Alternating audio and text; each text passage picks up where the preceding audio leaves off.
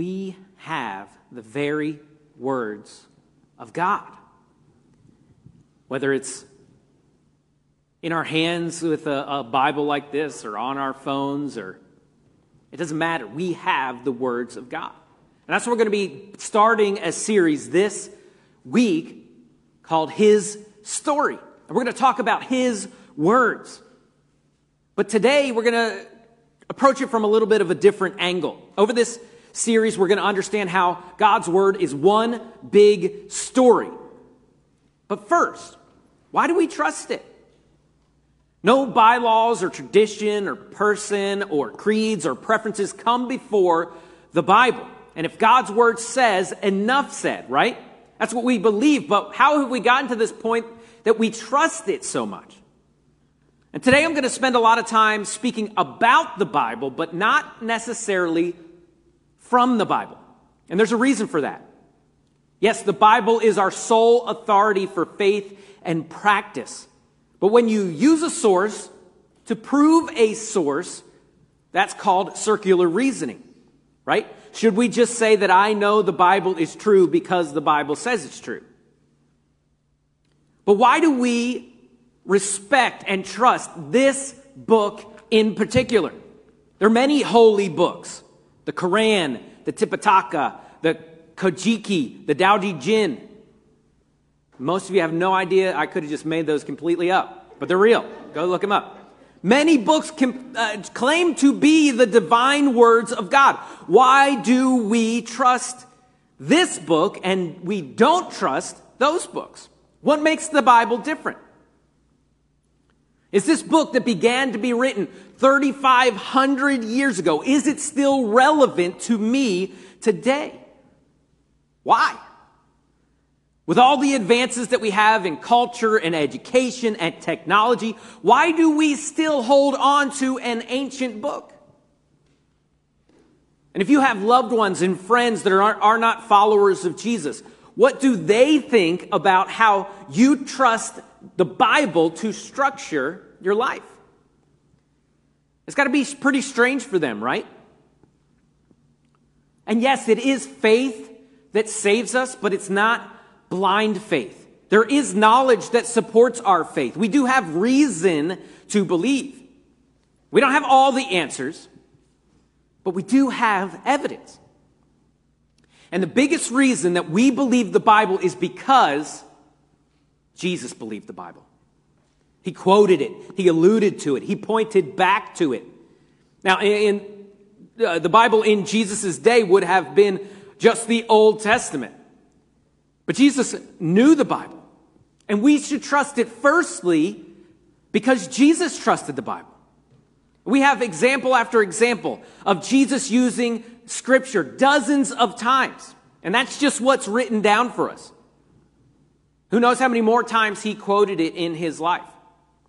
Okay, but really quick, why should we trust Jesus, right? Well, it's as simple as this. Jesus is a recognized historical figure. And any rational person, Christian or non-Christian, does not doubt that Jesus existed. And that same Jesus started a ministry around 30 years old. He had thousands of people following him, so much so that even secular historians wrote about Jesus. Jesus claimed to be God in the flesh, and he backed up that claim by performing over 30 miracles, many in front of crowds of people. Then eventually the religious leaders of his day didn't like the attention that he was getting, so they put him on trial, they sentenced him to death, and they tortured him. And those disciples that had followed him abandoned him. The Romans were experts at killing, and they declared him dead. They put him in a borrowed tomb. They rolled a boulder in front of that tomb. End of story.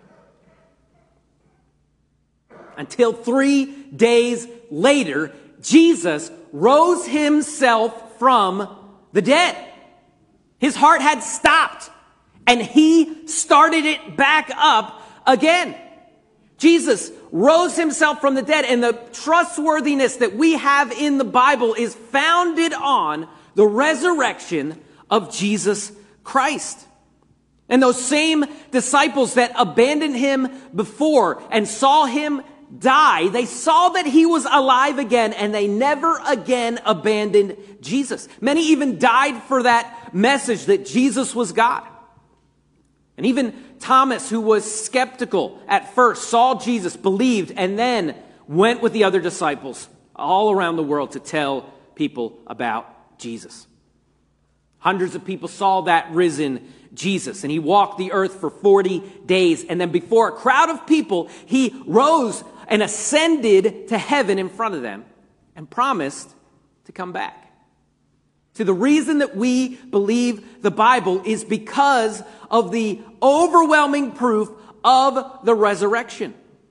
See, if a man can say that he's going to die and raise himself from the dead and then does it, I'm following that guy. And this is why I trust Jesus. And if Jesus trusted the Bible and fulfilled all the prophecies of the Old Testament, of the Messiah, then I believe it too. But at the completion of the Old Testament, God wasn't done speaking to us. Now, while on earth, God spoke directly through Jesus, and much of the Gospels is direct quotes from Jesus, eyewitness accounts from 4 different authors. But even after Jesus left, there would be more of God's words. We see that in John 16, verse 12. Jesus said, "I still have many things to say to you, but you cannot bear them now. And when the Spirit of truth comes, he will guide you into all truth. For he will not speak on his own authority, but whatever he hears, he will speak, and he will declare it to you, the things that are to come. He will glorify me, for he will take what is mine and declare it to you. All the Father has is mine. Therefore I said that he will take what is mine and declare it to you." J.I. Packer says this about this passage. Jesus had promised the 12 that the Spirit should come to teach them what in his own earthly ministry he had left unsaid. And he kept that promise so that the apostolic teaching was in reality the complete and final version of his own. Jesus said that the apostles were going to tell the rest of the story, and they did. And when John penned the final words of the book of Revelation, the Bible was finished. And God still speaks to Jesus followers today, personally, with leadings and impressions on our heart. But as far as Scripture is concerned, it's complete. So when you're lost and you aren't hearing from God, open your Bible. Someone said, don't say God is silent when your Bible is closed. The Bible is absolutely essential for your life. But didn't humans write the Bible? Absolutely. God used people in their context, with their skills and their personalities and their languages, and was able to take all of that and still say what he wanted to say. Why? Because God orchestrates all of history, and God can use our free will and still get where he wants to go. Way back in the book of Exodus, God told Moses to start writing down in a scroll what we would come to know as the Bible. And many people and years have come and gone for us to hold Scripture in our hands. People have died for us to be able to have this. They've worked and dedicated their entire life for us to be able to have this thing called the Bible. It's miraculous. And the Bible is all about a telling and retelling and recounting the amazing works and character of God. And this is a story about God choosing to save and redeem his people. God has never wanted to be far away from us. He wants to lead us and guide us, and for us to look like him. But aren't there other books of the Bible that other churches claim are part of the Bible that we don't use as Scripture? Yeah, there are. Namely, the books of the Apocrypha. Books like Tobit and Bel and the Dragon and Maccabees are some examples of these books. But the Apocrypha teaches some things that are not in agreement with the Bible. Examples are praying for the dead and petitioning dead saints that have gone before us in heaven for their prayers, or worshiping angels, or almsgiving, atoning for our sins. Which sounds like a sweet deal, right? That's way better than actually, repenting, and that's way easier. Let me just give you a couple bucks and all my sins are covered. Now, some of what the Apocrypha says is true and correct. However, due to the historical and theological errors, the books must be viewed as fallible, historical, and religious documents, and not as the inspired, authoritative Word of God. And most early Christians didn't accept these books as Scripture either. So the Bible is one story. His story. From Genesis to Revelation, it's all about Jesus. But the Bible's not one book. It's a collection of 66 ancient books that have been established by multitudes of scholars as reliable. The Bible's not one book written by one man like the Quran or the Book of Mormon. No, it's 40 authors over thousands of years, separately writing pieces of Scripture through the inspiration of God. And the fact that these 66 authors agree without error is nothing short of a miracle ordained by God.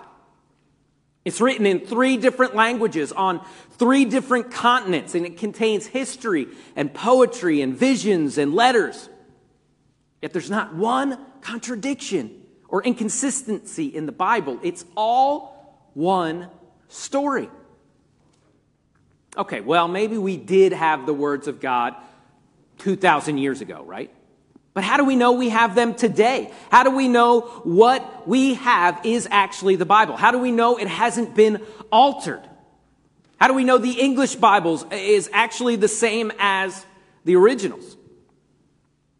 Well, although we don't have the original Greek manuscripts of the New Testament, we do have really, really old ones. Scholars believe some as early as 100 to 150 AD. That's how old some of these things are, which is in the lifetime of disciples and not that much longer after Jesus died and rose again. See, they didn't have paper back then. It was written on papyrus, which is basically just an unrolled plant stem. But we still have them. Okay, well, we just have a few New Testament manuscripts, right? Well, expert Daniel B. Wallace says this.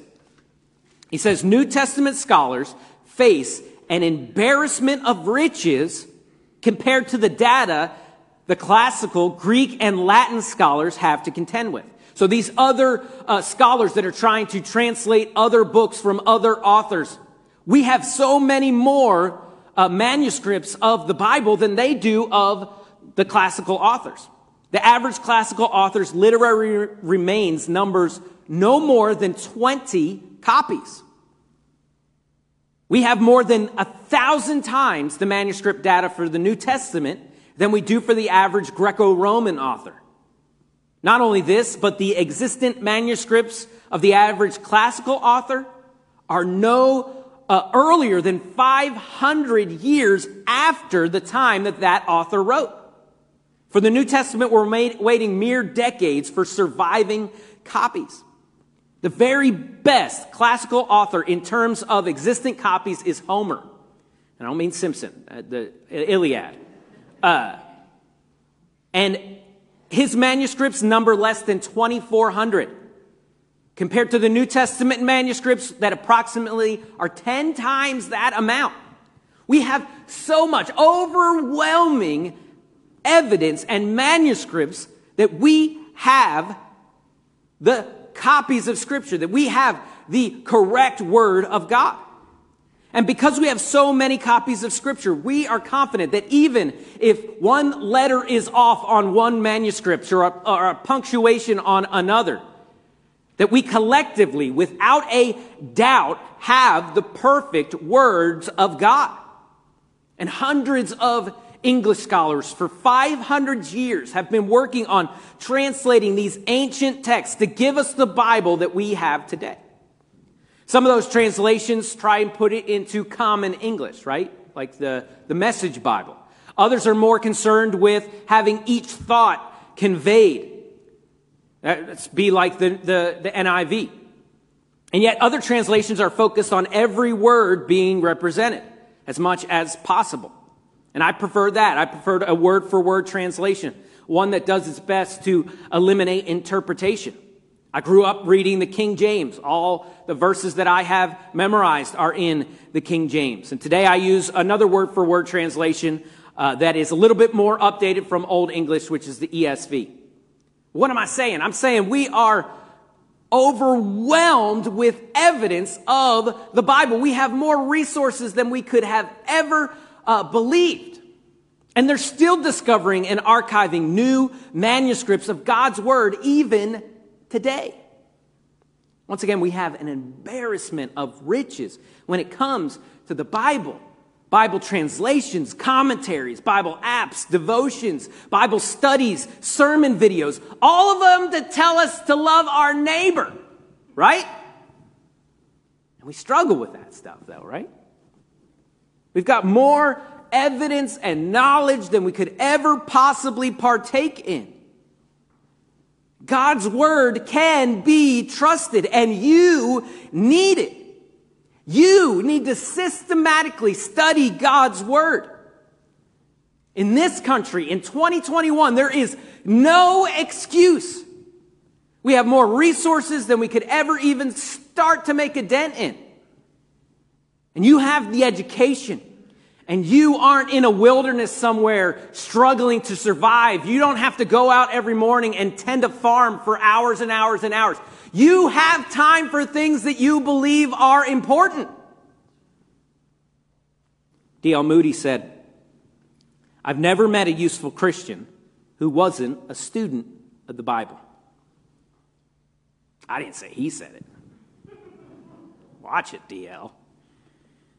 See, there's overwhelming evidence for the resurrection. That same Jesus that raised himself from the dead loved the Bible, quoted it often, spoke new words of the Bible while on this earth. And then he said, these apostles that I'm leaving you are about to give you more. And they finished the New Testament. We have thousands and thousands of manuscripts of God's Word, dozens of translations so that you're sure that you understand the meaning and you can check and compare and make sure that you have a full understanding. And that's amazing. That's awesome. If you're reading it and if you're studying it and if you're in love with it, it's the greatest story ever told. Sits on our shelf and collects dust. It's all the way hidden somewhere in our phone in some folder with a bunch of other apps that we don't use. It can change us. But instead, we want to listen to Dr. Phil instead, right? It brings hope and joy and victory. But instead of doing what it says and following its word, we try in our own power and fail time and time and time again. You know that doesn't work. But we still keep doing it that way instead of doing things God's way. The Bible is essential for your life, and you can trust it. And I'm not up here trying to tell you today, hey, you should feel guilty that you don't read the Bible and all that kind of stuff. That's not even the point. You're missing out. Why are you doing it without this? You have the words of God.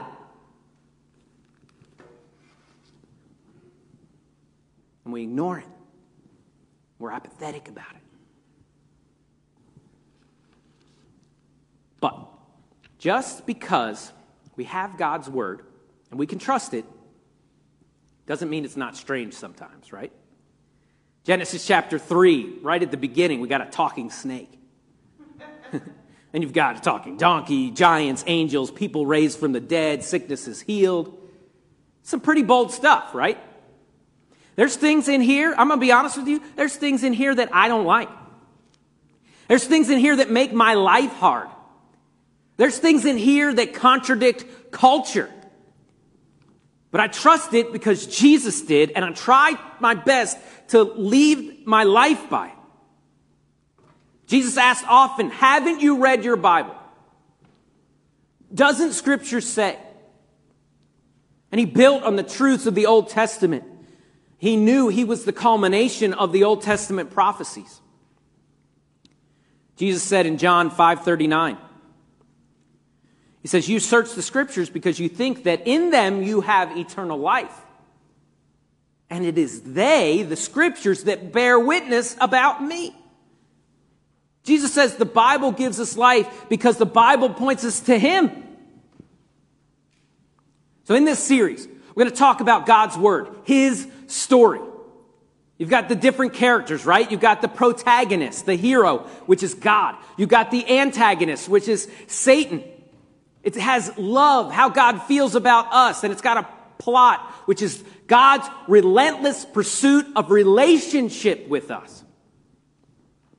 So this was all an intro to remind us why we can trust the Bible and why it matters. And next we're going to cover the entire story of the Bible in 3 weeks. The whole plot, the whole arc. And maybe you know someone that could use these truths today, and you know that they've been struggling with why we believe all these things and where we get this stuff from. Send this message to them. Invite them next week.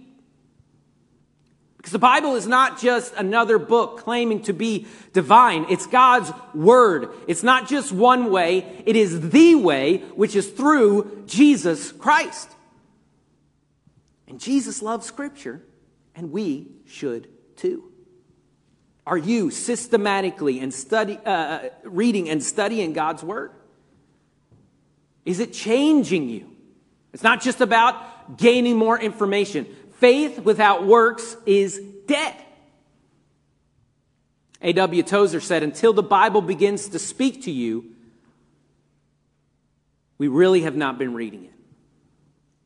The Bible is absolutely essential to your life. And it's not about checking off the duty of reading so many verses a day or reading a devotion. It's not about just checking a box off. The Creator of the universe spoke to you. He wants to tell you how to live. He wants to tell you that He is near to you. He wants to show you how much He loves you. It's the greatest thing you could ever be a part of. And there are times where we get lost in the weeds of genealogies or stories that we don't understand. But don't forget the overarching story of the Bible.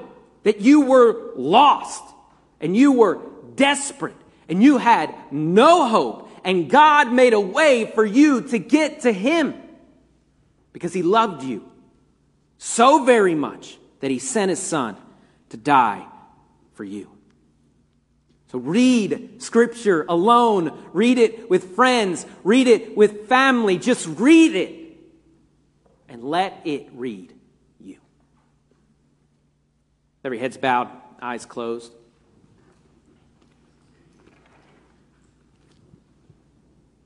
Remember, as a kid growing up in church, hearing different sermons about you ought to read 5 chapters a day, and you ought to, do this and do that and do this. Forget all that stuff. And just realize that God wants to connect with you. God wants a relationship with you. And His Word, these love letters to the world, are a primary way that He wants to speak to you. Band's going to come. Maybe you need to fall in love with Scripture all over again. It's not easy. There's weird stuff in it, stuff I don't like. But I realize that I'm the problem there.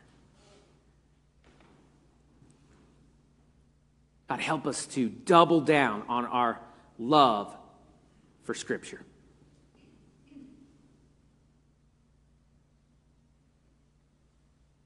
The band's going to play for a minute, and let's just take a moment of reflection as they quietly just play a little something. Now let's pray and ask God to change our hearts. Help us to make the appropriate amount of time for His Word. To fall in love with Scripture all over again.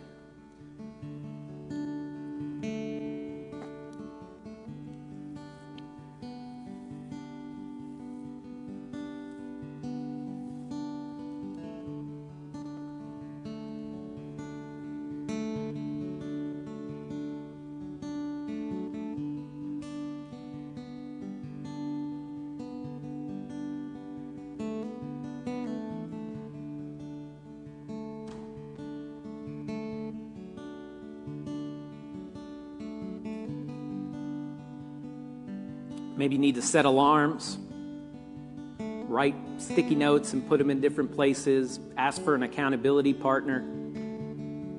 We remember the things that are important to us. We've got to put God's Word and this relationship with God in its proper place.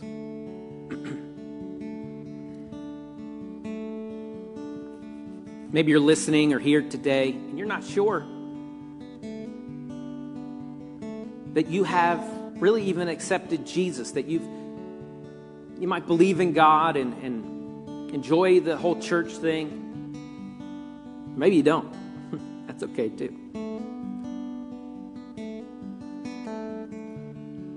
But where it starts, the biggest decision of your entire life is what to believe about Jesus. The Bible tells us that we're all sinners. And we know that. We've fallen short of God and His standards. But we've also fallen short of our own standards. We've messed up and we've lied and we've cheated and we've stolen, thought wicked thoughts. And because of that, that separates us from God. God's not okay with us hurting His children. Just like a father wouldn't be okay with you hurting his child. It creates separation. But Romans 5:8 says that God commended His love towards us, and that while we were yet sinners, Christ died for us. Even though we had offended God and sinned against God, He made a way for us to make it right. Namely, not through working our debts off, but God in the flesh, Jesus Christ, 2,000 years ago, walked this earth and lived a perfect and a holy life. And an innocent person died for all of us guilty people. But He didn't stay dead. After 3 days, He rose Himself from the grave, breaking the chains of sin and death forever. And this is how you're able to have a relationship with God, is through what Jesus did on the cross.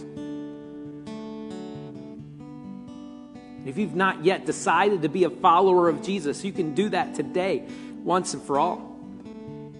Jesus wants to give you that gift of your sin being paid off, because He loves you. You can call out to God right now and accept that gift of salvation. Words aren't important. It's not a magic prayer. It's about a decision in your heart to let go of all those things you've held on to and put your faith in Jesus and Jesus alone as the only means of your salvation. I want to encourage you to call out to God right now. Say, I understand that I'm a sinner. I put my faith in Jesus. It's the only means of me to get to God. God, please save me. Would you do that today? I'd love to know about it if you make that choice.